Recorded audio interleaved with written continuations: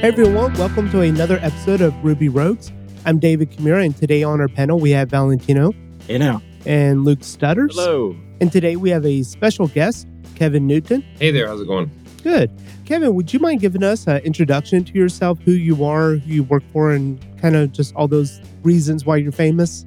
I definitely don't know about famous, but my name is Kevin Newton. I work for Shopify on the Ruby and Rails infrastructure team. For the last year and a half, almost 2 years, I guess, I've been working on YJIT with Maxime Chevalier-Poivert, who is the team lead, and a couple other folks.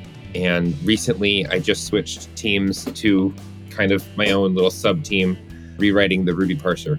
So you may have seen me around on the internet talking about various parsing things or various formatting things, all to do with the kind of the front end of the language. But that's what I've been doing. Awesome. I'm frequently surprised at how many companies are running their apps in production without any way of knowing when things go wrong, or who are running them in production and not really having a way of knowing where things are slowing down. That's why I recommend that people use a service like AppSignal. AppSignal plugs into your application seamlessly, whether you're using Rails or Phoenix or something else, and provides you a way of knowing when things go wrong, when things are going slow, and what other problems your application may be facing so that you can fix them and provide a seamless user experience for those who are using your app. So whether you're starting a new app or working on an existing app, you should check out AppSignal and see how it can work for you. Go to appsignal.com. That's AppSignal.com.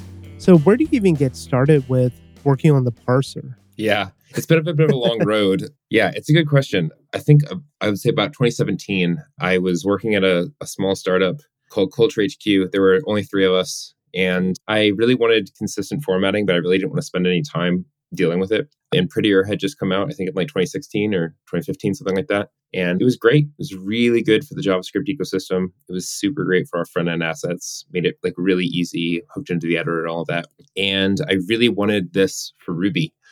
And at the time, the only like Ruby formatter that really existed was Rubocop, which is really not a Ruby formatter. It's a linter. And it has formatting rules, but that's not really the same thing. So Prettier ships with a plugin system. So I started working on that. And I got to tell you, I knew nothing. I knew absolutely nothing. I was trying to write a parser for Ruby using regex, and it was really painful.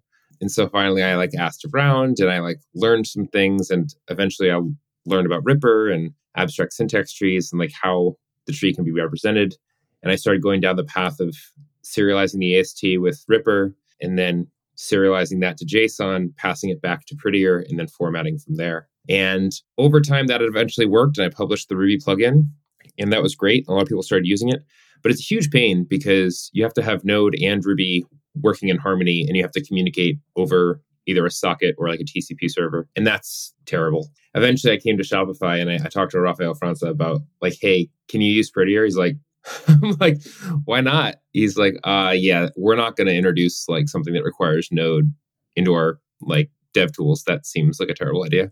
And I was like, yeah, that makes a lot of sense. And so I rewrote the thing in Ruby. I submitted to the Ruby Association and got a grant for that work. And that resulted in a package called Syntax Tree. And it was all well and good, but Ripper is a huge pain to work with because it really doesn't give you a lot of things on the tree. There's a lot of extra information that you gotta keep track of yourself. And for some things, you have to go all the way back to the source and just parse it yourself. So there's a lot of information you don't have.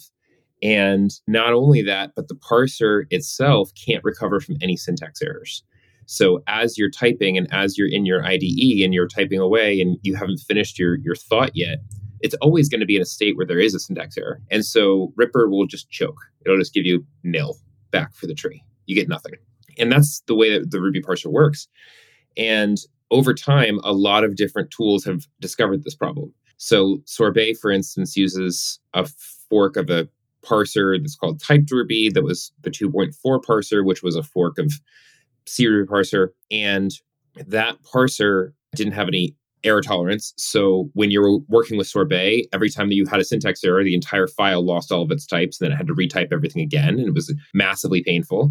At the same time, Truffle Ruby, JRuby, MRuby, and all of the other Rubies out there are all trying to keep up with all the syntax changes in the upstream, and they're always behind because necessarily that's what it means to maintain a separate fork. And so anyway, we saw all of these problems at Shopify, and the Truffle Ruby and Sorbet and C Ruby teams are all at Shopify. Or I'm sorry, people that work on those teams are all at Shopify. And I pitched my manager Ufuk. I'm not going to try to pronounce his last name. I pitched him. I said, we need a new parser really badly, and he didn't believe me at first. And then he watched the Sorbet and Truffle Ruby teams really struggle, and he was like, oh wait, we need a new parser. And so anyway, this is an incredibly long-winded answer and a long way of saying, like, it has been a very, very long journey, but there have been a lot of different problems and issues that we've been trying to solve over time that have come together and culminated into this one project that's like, we need a parser that everyone can use, that is error tolerant, that has an easy way to access it, that you can build linters, formatters, static analysis tools on top of it.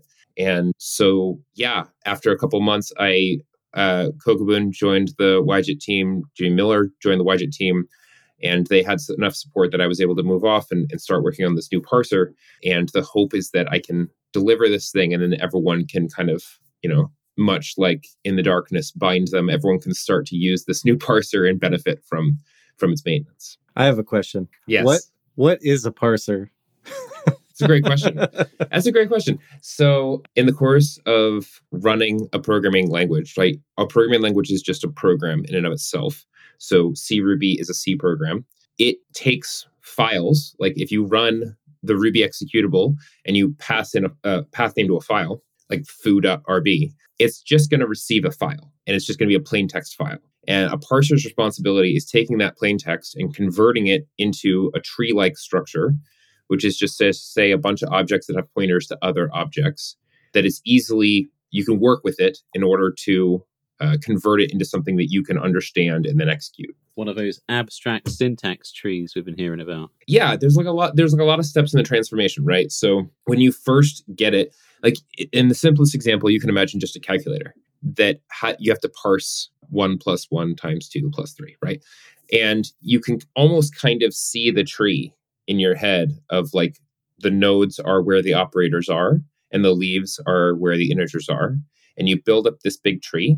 And then when you want to go execute it, you can just walk down the tree and execute one node at a time. Operator precedence and associativity comes into play, but that's like not necessary for this metaphor. But yeah, that is an abstract syntax tree. There's also a concrete syntax tree, which has information about where all those nodes are in the source. But yeah, generally just working with trees is like how you take a parser takes an input and then converts it into a tree. And then most languages will then take that tree and convert it into a bytecode, which is just a linear list of instructions to operate on, which turns out is more efficient to execute. And that was what happened with Ruby 1.9 with Yarv. So what do you use it for? I mean, I know you can use it for, prettier, like auto formatting, which is kind of funny to auto format the code using the language itself. Yeah. But, so, I mean, what else? What are people using it for, and what could people use it for that maybe don't now? Yeah, for sure. So so there's a couple of things. There's any Ruby implementation, like C Ruby, M Ruby, J Ruby, Truffle Ruby. They all have to have a parser. They have to be able to understand how plain text transforms into a Ruby tree that can be used to execute it. So you can use it to build your own runtime, basically. That is like kind of the main function of parsers. So that's that. Accessing the tree, though, can be used for a lot of other contexts as well. So formatters, definitely one, where you have to have access to the tree and then understand like some context about how to format it. For instance, you have to know if something is an if statement. There's two different forms of if statements in Ruby. They can be in the modifier form or it can be the block form. And so you have to have that kind of like semantic information to know how to format it. Any kind of linter, like Rubocop, is going to need access to the syntax tree. Rubocop is going to see things like you have an if statement, and in the predicate, you have an assignment. And Rubocop is going to say, hey, I want parentheses around that assignment. You didn't have parentheses. I want them now. So linters, type checkers. Every kind of type checker is going to need access to the tree. It's going to take the tree, and usually it's going to convert it into something called a control flow graph to better understand how logic flows through the program. But at the first step is going to be parsing it. And then really any kind of more advanced static analysis tooling. I saw a really fascinating one come out about Rust recently that was like, wherever your cursor was in your editor, only the code that was relevant to that line was visible and everything else was grayed out. So if you had like a 100-line method and you were highlighting like variable foo, only the stuff that had touched foo would be highlighted. Super interesting. That's really cool. Yeah.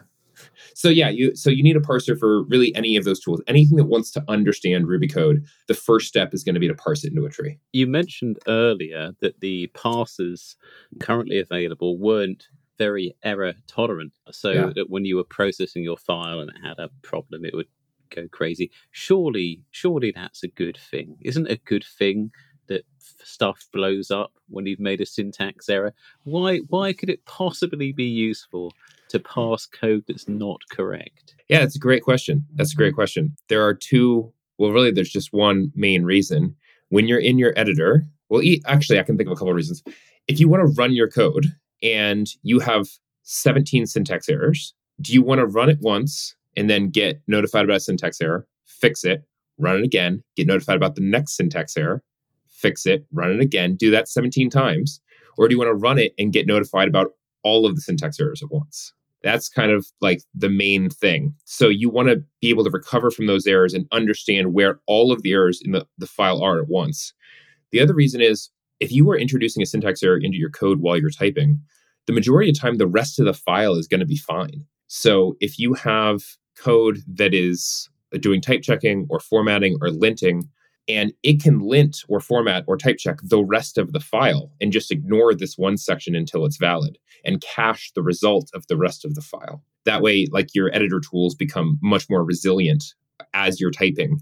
But yeah, you're right. Like if you have a runtime, if this is like in production, then it doesn't matter. Like you definitely want to choke on the first error. So it's a little bit of two different modes. I don't know if we were doing iOS development, then I think they would be accustomed to getting an error each time they try to compile. Like, oh, no, you got another one. Oh, no, you got another one. Yeah. Yeah, that's most of my working day you've just eliminated there.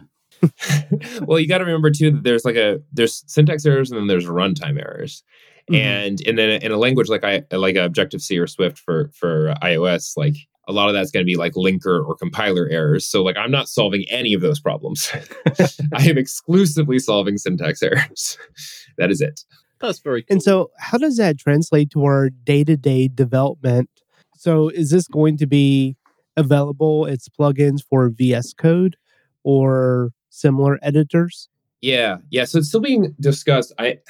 It's hard because like there's like 17 different language servers for Ruby right now.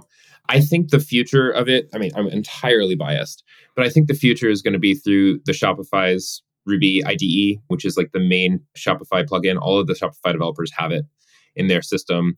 It provides everything that the current like default Ruby one does, but it provides also a lot more. So like if you have Rubocop, it shows Rubocop errors in your editor as you're typing. If you have Sorbet, it'll enable like jump to definition, stuff like that. And I'm working with that team to, once the parser is more, available and ready to go, it's going to start introducing, error messages for syntax errors as you're typing.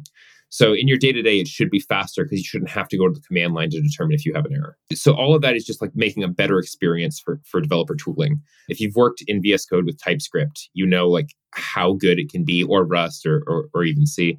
Like there's like a lot of niceties out there that the Ruby community doesn't really take advantage of yet. So yeah, editor tooling is really the answer. And not just VS Code, obviously, like hooking it into Vim or Emacs or whatever the hell else everyone else likes to use these days. That is also the plan. It's funny.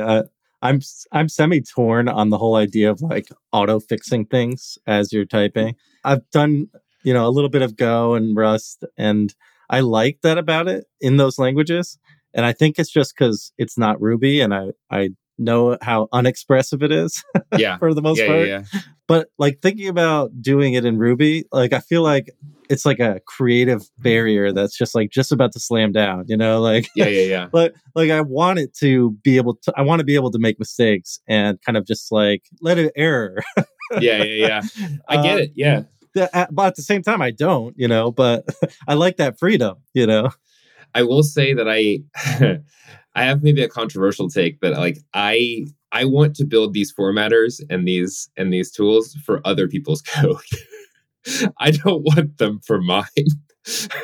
I don't turn if the project is just me, I don't turn the formatter on because everything is like artistically indented and like beautiful for me. But like if I'm working on a code base with multiple people, it needs to be consistent. I don't want to deal with it. So there's probably something to be said for like ego in there. But we're not delving into my psychosis just yet. What else can I answer about parsers?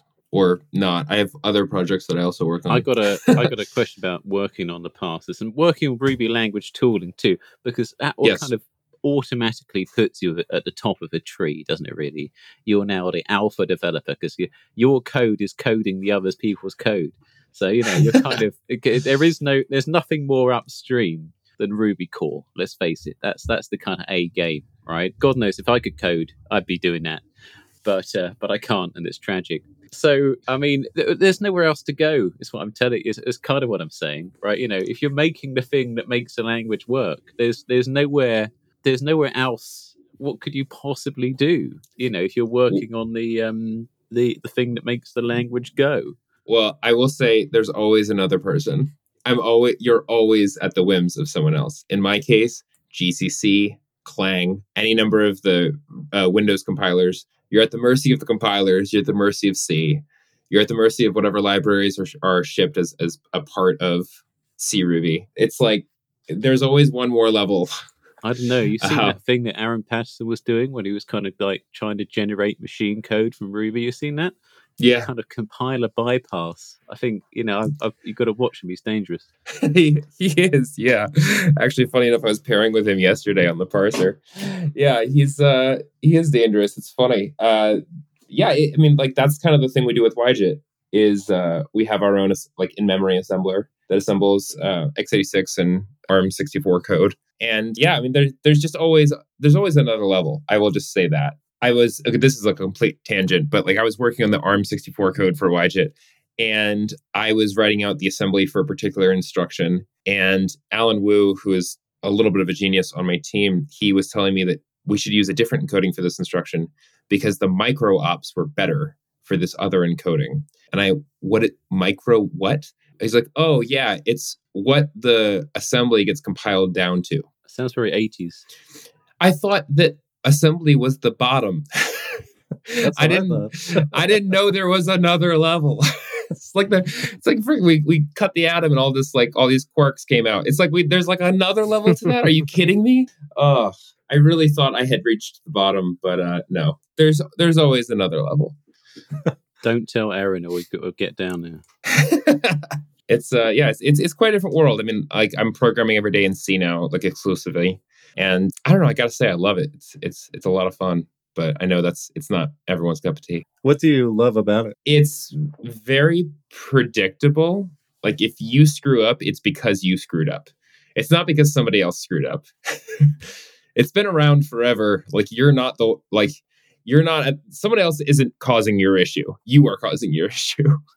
So C has like a ton of pitfalls. Like there's a ton of things you need to be aware of, but you know where every one of those pitfalls is. Like it's a little different from a language like Rust, where it's like, oh wait, that behaves in that way, but only in this case. And sometimes in this other cases, it does this other thing. And it depends on how many traits you've implemented. Like complete, I don't know. Rust always surprises me with its behavior. C never surprises me. There's not enough things in C to be surprising. It is effectively like a hammer versus like an extremely powerful electric tool. Like it's a hammer. It's not going to surprise you. You just have to hit things. Like only so many ways to use it. So speaking of C, why rewrite the parser? Is it not written in C? It is written in C. That's a great question. There are a lot of different parser technologies out there. So you can write your own by hand, which is, it's common. There's also parser generators. Parser generators typically will take some kind of like abstract syntax. I'm not saying that's what syntax tree. Some kind of like higher level syntax. There's a BNF, eBNF, something like that.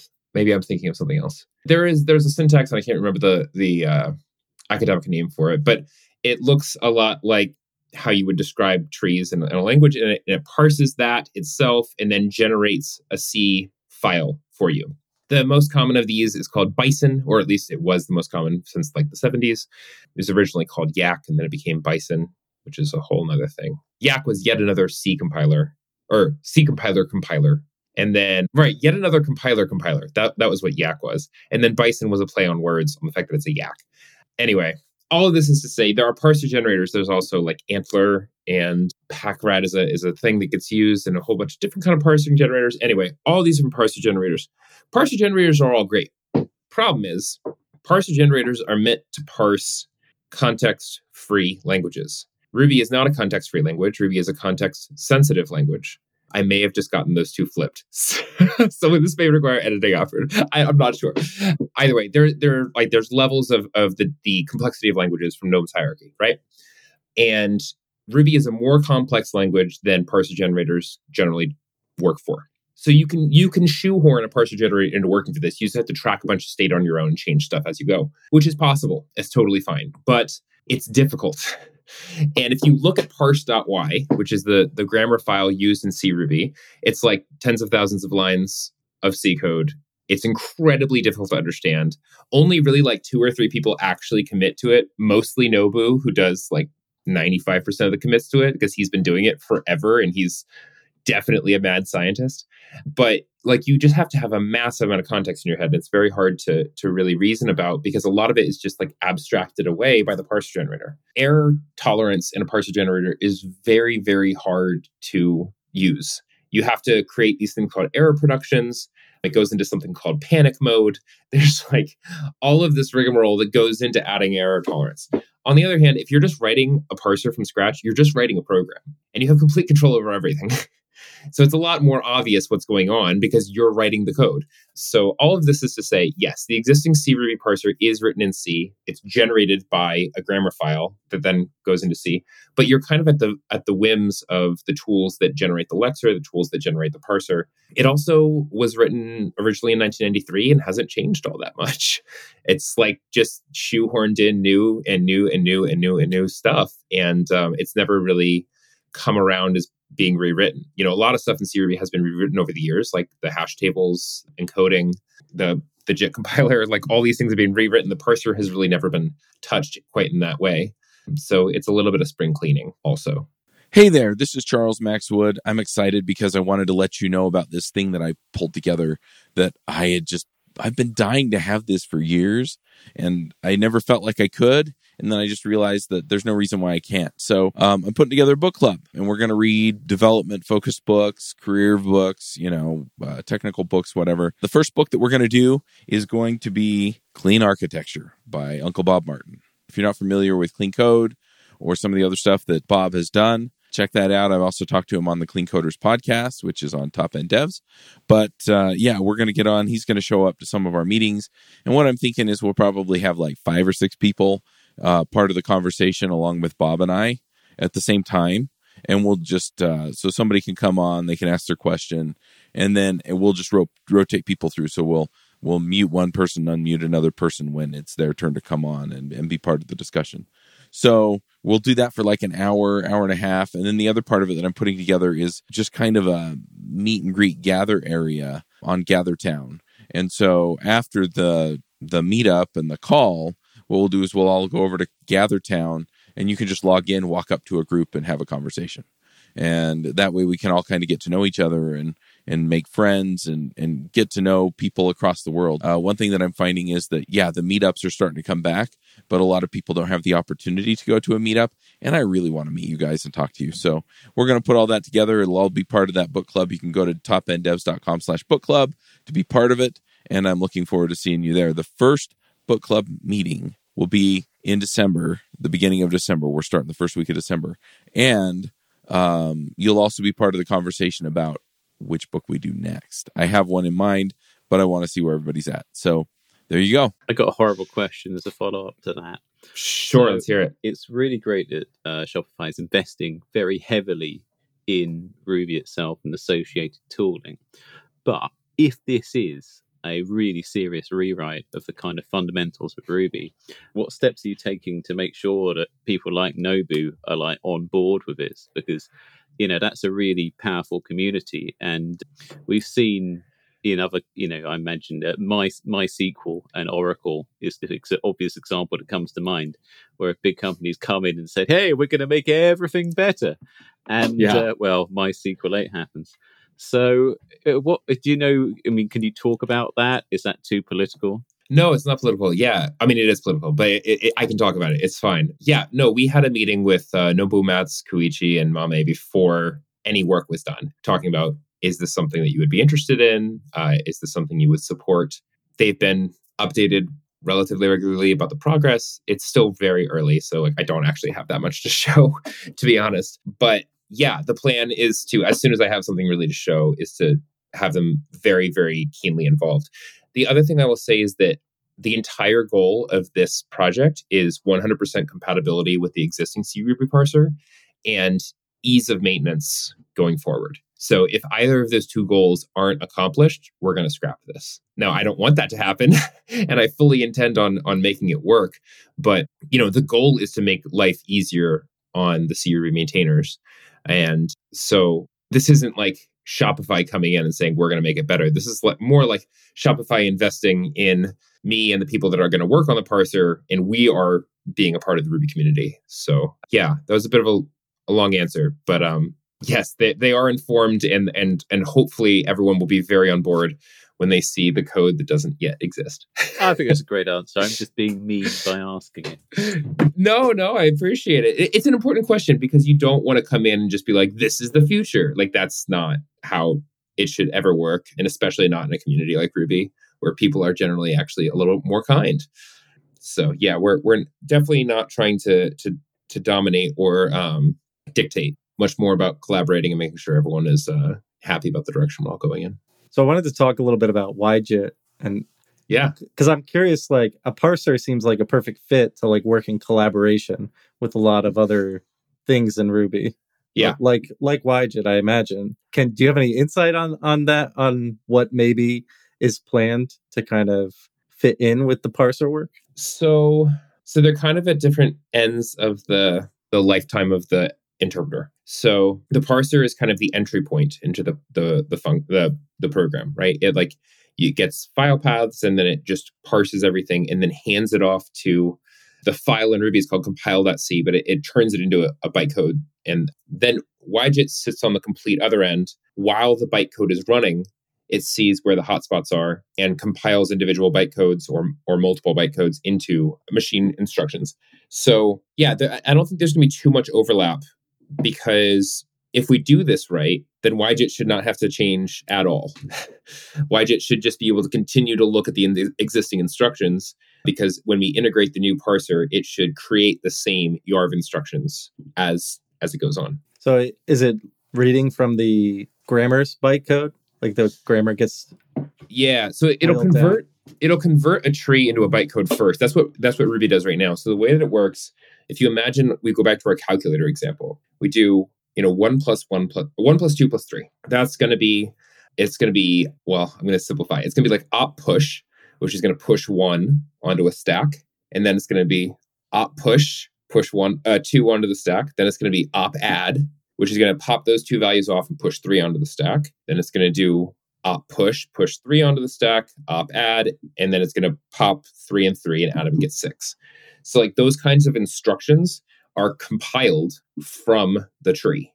The tree looks like a tree structure that has like 1 plus 2 plus 3, right? That's like your overall arching tree. Then Ruby will like walk that tree and make those linear instructions. So right, there's that like level of abstraction that exists between the parsed tree and the bytecode.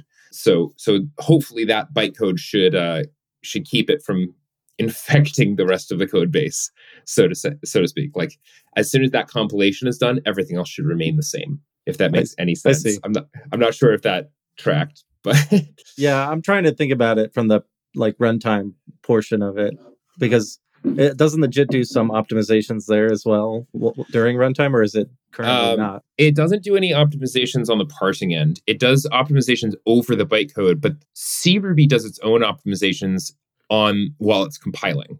It does things called peephole optimizations. It does some things like specialized instructions. So if you didn't have any specialized instructions, then 1 plus 2 would always result in like op send. Send is just the generic like send a method. It would send the plus method to the 1. But in Ruby, there is a opt plus, which sees that there are only 2 operands and does some special stuff. So that is all part of the compilation phase, all part of the compilation pass. So by the time it gets to YJIT, it's already opt plus. It's like already been done. I gotcha. Yeah. So those optimizations are done in the interpreter, not in the JIT compiler. So is there anything from YJIT that you've been able to apply to your parser stuff, or is it just completely 2 different beasts at this point? 2 different beasts. I learned a ton about systems programming from YJIT. And that really helped. Just having the background, honestly, was very helpful. CRuby is also like an incredibly complex code base with a ton of lines of code. So having the general knowledge of like being in that code base really helped. Also, just like meeting people through YJIT work really, really helped. Like the human factor is massive. The people on my own team, Maxime, Alan, Aaron, Noah, Jimmy, Kokobun, like they're all great people to work with. And I've learned a ton from working with them. But then just also through YJIT, I've worked a lot with Ruby Core, and meeting those folks has also been like incredibly helpful. And it's funny because like I've met people through YJIT, like Benoit and Ilya, who are both people who are helping me now with the new parser. Benoit works on the Truffle Ruby team. Ilya works on the parser gem. So like getting people from around the community to help out has been big for the success of this project so far. I know that the YJIT design is based on, I think, part of Maxime's PhD work. Yes. Which is kind of really, really cutting edge.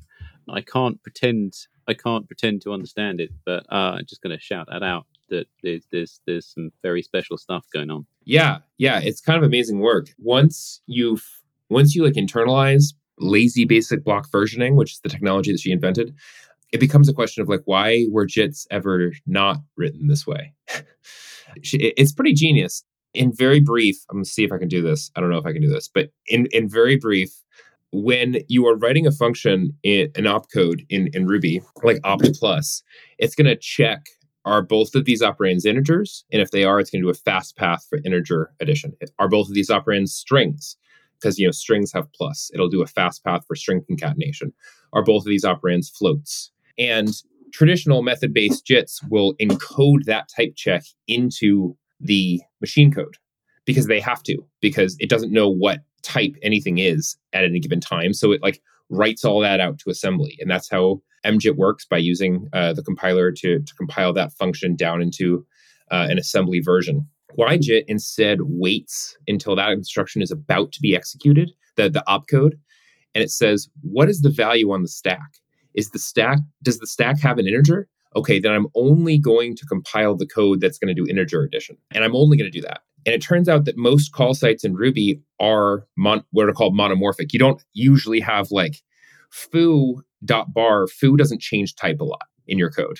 Like the promise of duck typing has not been achieved, right? Most people, when they're calling a method, are calling it on a single class. So by having this kind of lazy basic block versioning that only compiles specialized code for the type at runtime, you actually end up reducing the amount of code that you need to generate, and it becomes much quicker to generate code, and less code is generated as a whole. I don't know if that helped at all, but that is the very, very general idea. There's also like all kinds of de-optimization and stubs that get put into effect. But yeah, that's the top level layer of it. I'm going to ask about regular expressions now. Let's do it. I hate them. And when I first started programming Ruby, I was working in a code base where someone had used regular expressions for everything that they could possibly use them for. And and I swore a solemn oath that when I was coding, nothing would be a regular expression. Everything would be using dot split, and that's good enough. However, I love it. As you get older, then the promises you make yourself, it's like parenting.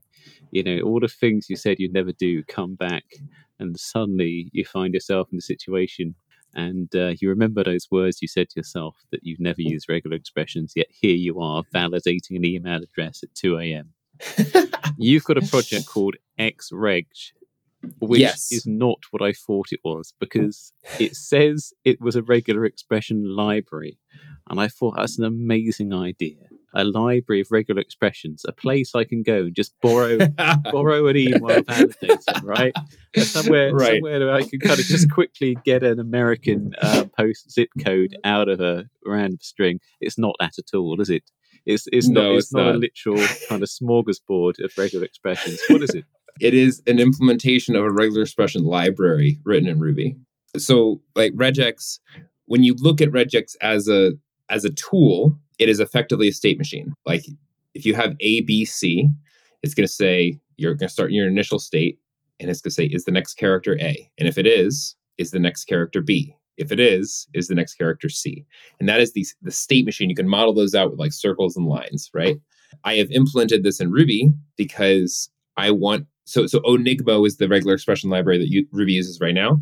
I'd like to have a pure Ruby regular expression library that we could apply some things that I've learned from YJIT to compile it down to JIT compile it down to assembly when necessary. The reason this is interesting is because there is, to my knowledge, no pure Ruby regex engine. There are a lot written in C. There's one written in Python. There's one written in Rust. Most major languages have their own, but Onigmo is a separate library maintained outside of Ruby that is Ruby's regular expression library. And I think that as YJIT gets better, having more things written in Ruby and fewer things written in C is going to actually allow more optimizations to happen in the JIT compiler. So anyway, all of this is to say it is a regular expression engine. You can write your own regex using it and match them against input strings. Kevin, I don't want to understand them. I just want to copy paste them in from Stack Overflow. Right. So, I mean, if you don't want to understand them at all, I can't really help you. But if you want to understand them just a little bit, if you want to get a slightly better understanding,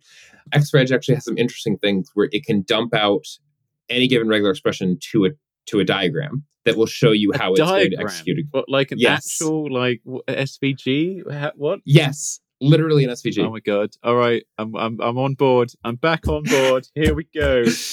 Wow, you buried the lead there. It doesn't even say it on the README. No, it doesn't. Yeah, I've still got a lot of work to do on it, but one of the things that I want to do is to make it so that if you're to have a language server that runs next to your editor, where you can click on a regex and it will all of a sudden open up with a diagram that you can like see how it will execute. And then there's one for JavaScript where you can like write in test strings and it will like show you what gets matched.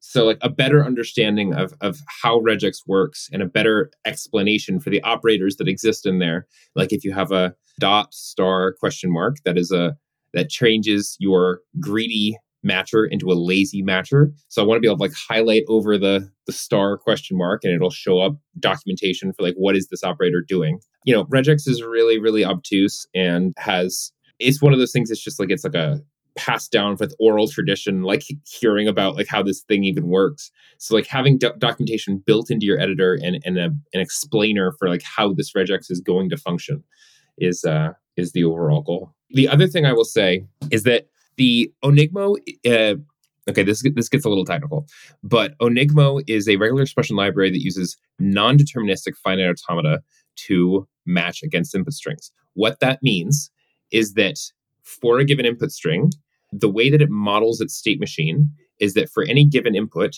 it could actually end up in multiple states at once because something could, like a question mark, like a question mark, it's going to check if A is there and if A is not there.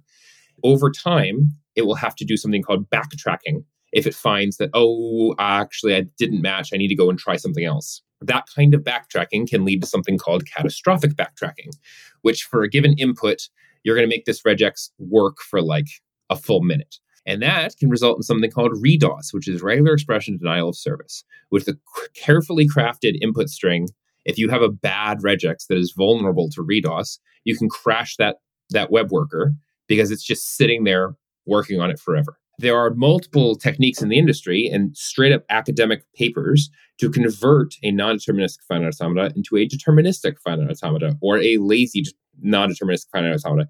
There's like a bunch of academic pieces to this. You can't accomplish everything that you do with the same operators because there are operators like sub-expression matching, negative and positive look-aheads and look-behinds. Those don't work quite as well in a DFA, but for the majority of regex, you can convert them into something else that is more deterministic. And when you look at my regex engine's performance versus Onigma, which is the CRuby one, and you graph it out on a logarithmic scale for certain bad inputs, you see theirs just goes straight up and mine stays flat. So for some security reasons, this is actually, in my opinion, a better way to go, because it mitigates those kind of security issues that come from a RDoS attack. Anyway, I don't know if I just lost everyone there. Listen, we've been putting the Ruby parser into panic mode. I still want to know how to make the Ruby. I've never seen panic mode. I want to hear more on that. Now we've got kind of DDoSing people with regexes. Any excuse to not use a regex is a good excuse. So yeah, that's good. I'll use that one in the next code review. Thank you very much. Yeah, you're welcome.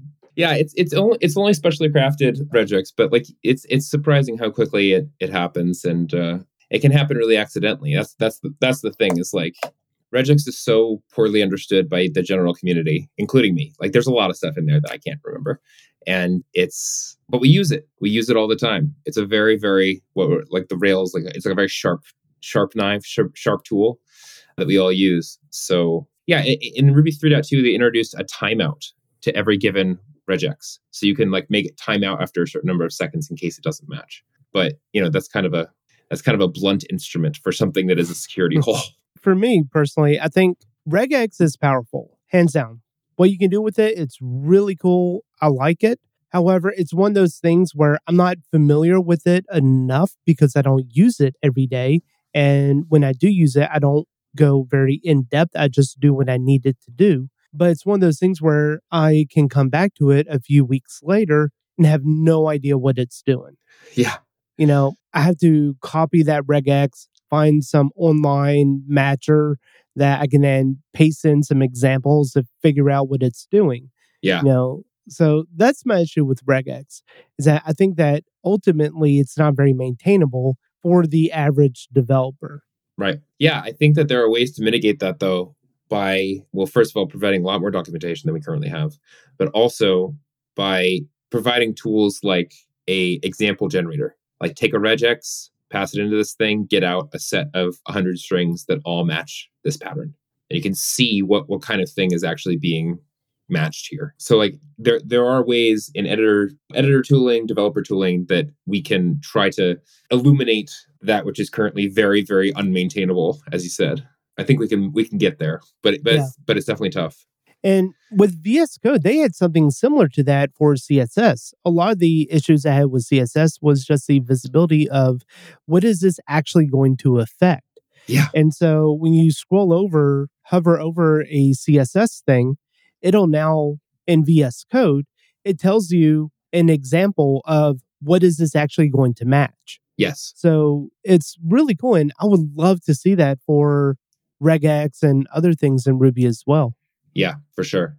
Yeah, the more we can move toward editor tools that tell us what is going on and explain this without you having to leave the editor, the better off we're going to be. So yeah, I didn't realize I actually was super interested in this for a while until I realized that all the things that I had as side projects revolved around making this stuff kind of more accessible and making it, more approachable for the average person. It's kind of funny because regular expressions are often like, I need to match this. Oh, wait, no, I need to match this with this exception and then this exception. And then eventually somebody introduces a regular expression that's, instead of just string matching, is, okay, match these patterns.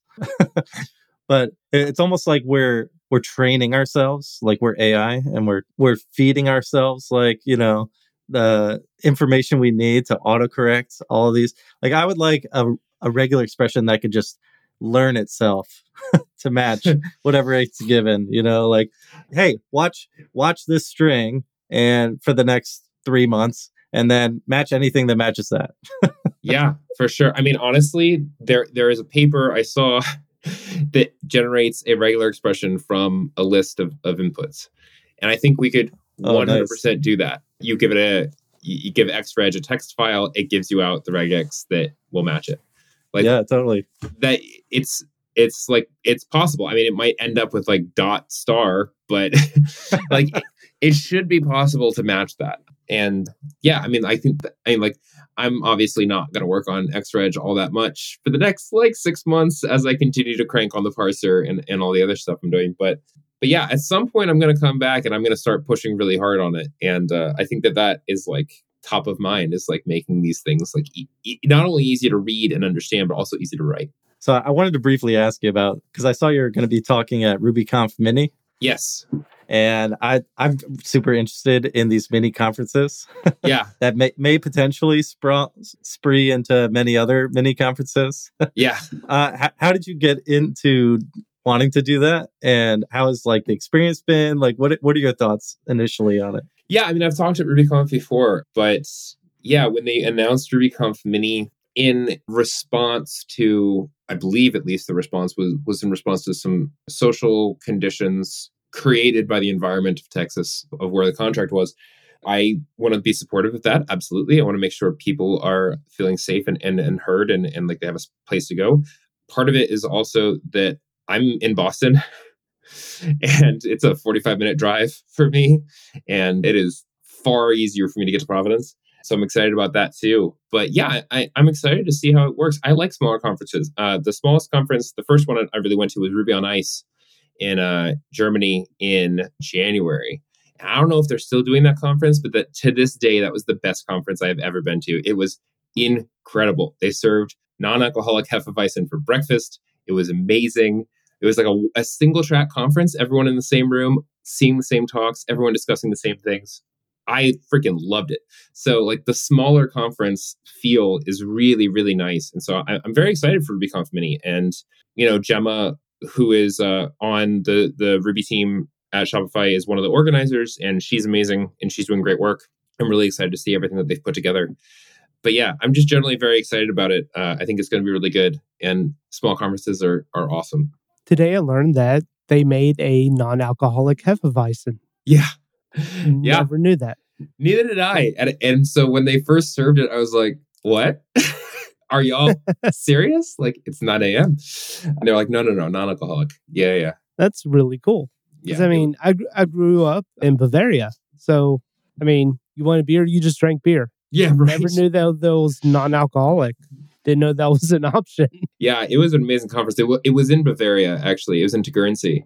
And it's gorgeous there in January. And my wife came, and she immediately rented a car and drove south to Switzerland to go skiing. That's awesome. And yeah, it was really fun. I've always wanted to make it to Keep Ruby Weird. Yeah. I love the content that comes out of that every time. Yeah, Keep Ruby Weird is definitely on my list. Brighton Ruby as well, definitely on the list. I think they're single track, but I also just saw Rails SAS, which I somehow I had missed it, but it looks like an incredible conference. All these like amazing things I saw on Twitter. Yeah. How do these people get to every one of these, right?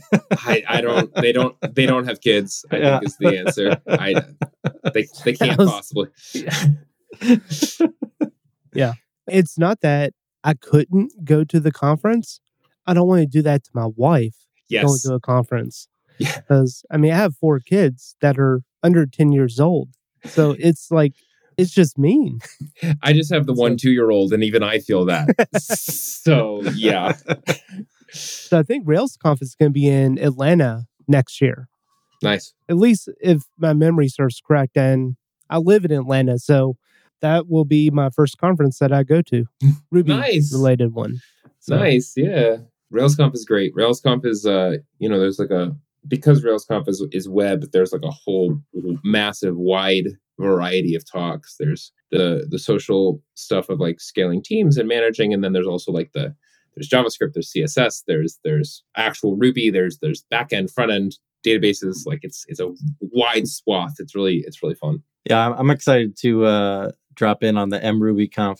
Oh, are you going to that? Well, I'm not going. I'm going to watch it remotely, but yeah, participate, if you will. Yeah, I love how it's getting more concentrated. Like you have all these shoot-offs, specialists like style conferences that focus on a very specific thing. I like that a lot. Yeah, MRuby is a wild other world that I have yet to delve into, but it seems awesome. Is the parser going to be planned to make its way to mRuby eventually, or? Yeah, actually it is. Matt's mentioned, he's like, yeah, I want to replace mRuby's parser with this one. Oh, awesome. Which would mean, because I think mRuby is still like pretty behind in terms of syntax. So I think it would bring pattern matching, for instance, to mRuby. Oh, cool. Yeah, among a lot of other stuff. I have a few circuit boards here I'm trying to get working with mRuby. Nice, yeah. I also saw this project called Pico Ruby, which I hadn't heard of before. Yeah. That's the tiny little stuff. Yeah, it seems awesome. So yeah, a lot of fun development stuff going on there. That the community is it's a big umbrella, so it's fun to see all those different things being developed. Yeah, I'm excited to see how this parser will kind of explode a lot of other stuff. Yeah. I'm very hopeful. It's I don't want to promise too much, and I don't want to promise too early. We're depending on you, Kevin. Yeah, great. I will mitigate everything and say it's not coming this year. It's probably not coming next year either. Like, this is going to be a long road. But I will say, if you get like spring of next year, you're going to start hearing about this a lot more. That's not good enough, Kevin. You need to start. You need to start stepping up. I'll work on that. But spring of next year, that's the plan. Is I'm going to start publicizing it more, talking about it more, and Truffle Ruby will start experimenting with it. C Ruby will start experimenting with it. Sorbet will probably start working with it. This is very much the hope that we get to alleviate the burden of maintaining parsers, all of these myriad parsers, and instead are able to just use this one shared library because it doesn't have bindings to C Ruby internals. It's just like its own like lib Ruby parser. You will just install this one package and it will just work in theory. Well, I'm looking forward to using it with my new Lunar Vim. So there you go. I could finally get true language autocompletion and like documentation in line. Yeah. It's hard otherwise. You got to like ad hoc a bunch of stuff. Well, if you start using Syntax Tree today, Syntax Tree is the evolution of Prettier. It's a formatter, but it also has like a whole object layer. If you start using it today, I can guarantee that by the time the new parser comes out, the day the new parser comes out, I will release a new version of Syntax Tree that takes advantage of it. So start using it now because it's not going anywhere. It is going to be the official version. Well, my official version, at least, is going to be using the new parser the first day it's ready. So, yeah. Awesome. Good to know. Cool. Well, I'm going to get us pushed over to Pix. Kevin, if people want to find out or just follow you online, where should they go? Yeah, I'm on Twitter, KDD Newton, and you can see me on GitHub, also KDD Newton. But yeah, mostly Twitter. I publish on my blog, kddnewton.com, but I'll post all the links on Twitter. Awesome. Have you ever wished that you had a group of people that were just as passionate about writing code as you are? I know I did. I did that for most of my career. I'd go to the meetups. I'd try and create other opportunities. And it was just really hard, right? The meetups, I got some of that, but they were only like once or twice a month. And it was just really hard to find that group of people that I connected with and really wanted to, talk about code a lot, right? I mean, I love writing code. I think it's the best. And so I've decided to create this community and create a worldwide community that we can all jump in and do it. So we're going to have 2 workshops every week. One of those or 2 of those every month are going to be Q&A calls, right? Where you can get on, you can ask me or me and another expert questions. The rest of them are going to be focused on different aspects of career or programming or things like that, right? So it'll go anywhere from like deployments and containers all the way up to managing your 401k and negotiating your benefits package. We'll cover all of it.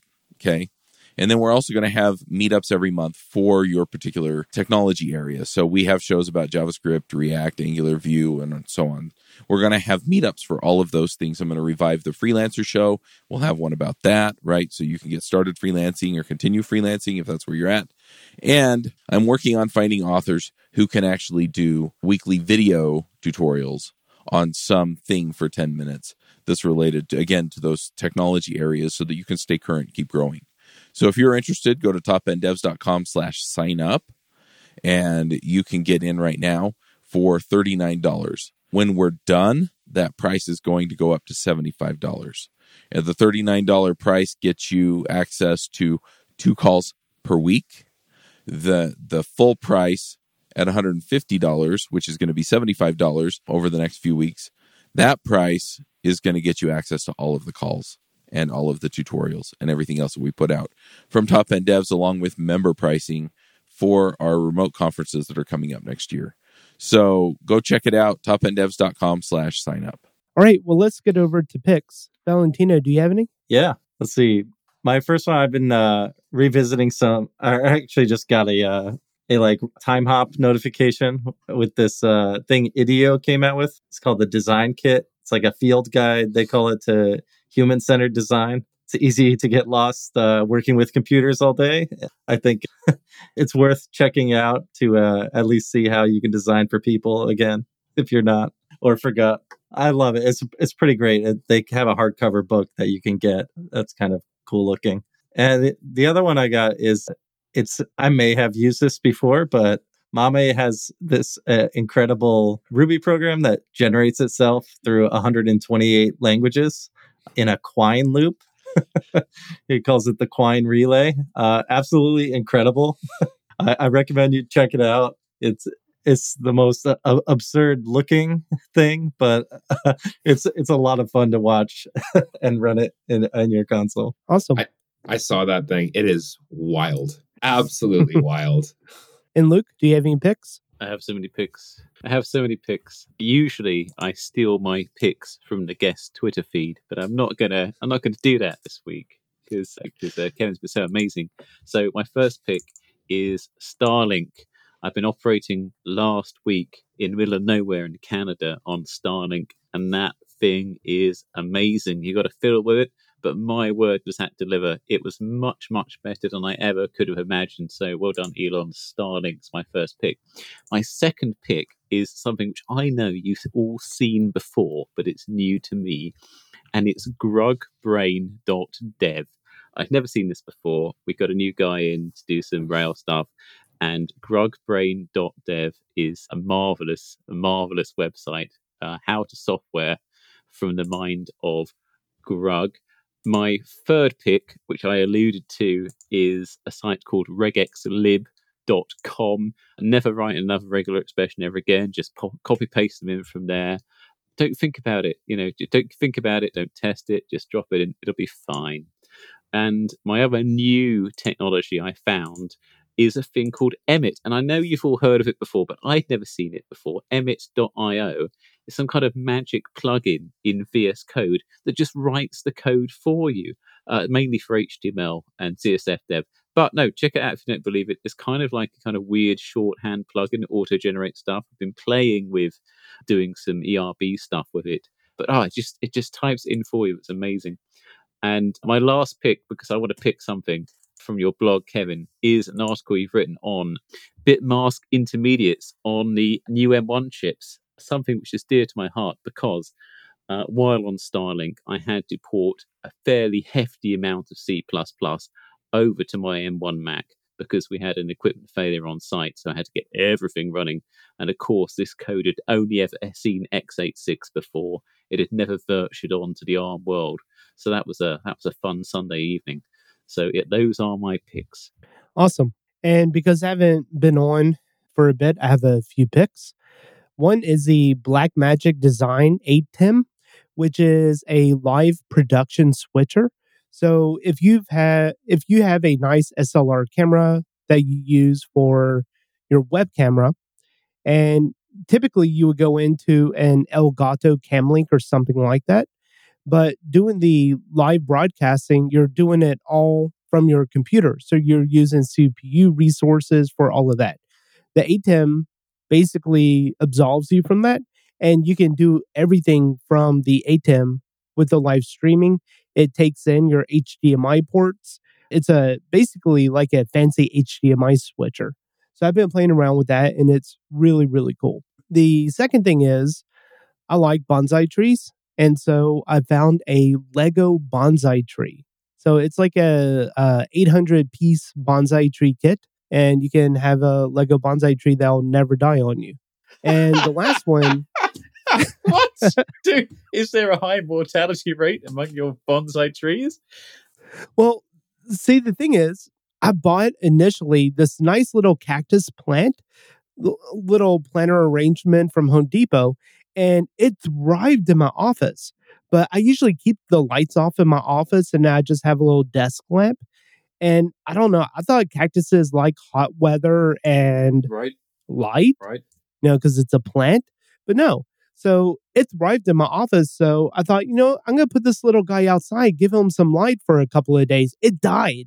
It was hot and it died out there. I guess it just got accustomed to the darkness.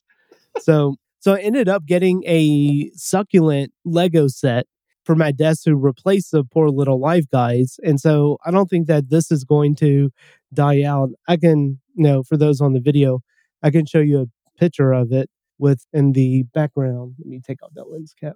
So you see back here, I have my little succulents. I had baby Groot tending to them, and then the Lego bonsai tree. So I love Legos. My kids love Legos, so we get to play with it a lot. And so me switching the cameras like this is with the ATEM. It's super cool. And then finally, the last pick, this is something that I was playing with last night, was WebAssembly. And just the things that you can do with WebAssembly, and I'll kind of key up why I was looking into this. And specifically, the library was FFmpeg-Wasm. And the idea that I had was you upload videos to YouTube. You have to wait for YouTube to do all of the transcoding to multiple formats with the bitrate streaming. And the number of servers that they have with that is insane. So what if you were to leverage the individual's computers that is doing the upload to do all the transcoding? So I actually built a tiny Rails app where you upload a video before it even uploads on the browser with WebAssembly. It does all the transcoding right there on the browser using temporary storage. And then once it's done with some stimulus controllers, it attaches it to some file inputs, uploads it to the active storage mechanism, and then you have your uploads. So WebAssembly is really cool, and I'm really excited to see the future of it. Right now, it's actually real crappy and slow with the current FFmpeg implementation. So I don't think it's in for prime time yet, but it is still very promising. So Kevin, do you have any picks? Yeah, a couple things. The first one I would say is, speaking of Mame's Coins, he creates the most amazing things. I'll link to this, but he created a coin from like 2013 or something that is a program that it models fluid dynamics using ASCII art. And the input to the program is the program itself. And you can watch as the characters descend and flow around, and you can like change the input to watch it. And it's absolutely wild. I mean, it's a different way of thinking about programming, but it's beautiful, honestly. So that's the first one. The second one I will say is just for fun, no really.dev. This was written by a guy named Tim Morgan, who maintains a Ruby implementation called Natalie. And Natalie is a C++ ahead of time compiled Ruby implementation. It's, it doesn't have full compatibility with C Ruby, but it's getting there. And he's maintaining it for fun. And he creates this thing for fun because it's fun. And every time this thing shows up on Hacker News, everyone's all like, why would you do this? Like, it's not going to be fast enough. It's not like the best. It's not going to beat anything. And he always links to this website that he created because he got tired of answering that question of like, people can do things for fun and it can be okay. And that resonates with me a lot because I have a lot of side projects and I don't really intend on replacing everything I write these things with. A lot of the time it's just for fun, and a lot of the time it's for education. And if we lose that, if everything has to be better than something else, then it's going to take a lot of the joy for me out of programming. So anyway, that is that. Check out Natalie for sure. It's a great project, and you can learn a lot about Ruby by implementing Ruby. Which seems to be my MO of like learning about parsers by implementing parsers and learning about regex by implementing regex. So yeah, that is those are my picks. Awesome. Well, I really appreciate you coming on and talking to us. Yeah, thanks for having me. It was a lot of fun. Right. Well, that's all for this. Thanks for listening. Bandwidth for this segment is provided by CacheFly, the world's fastest CDN. Deliver your content fast with CacheFly. Visit CacheFly.com to learn more.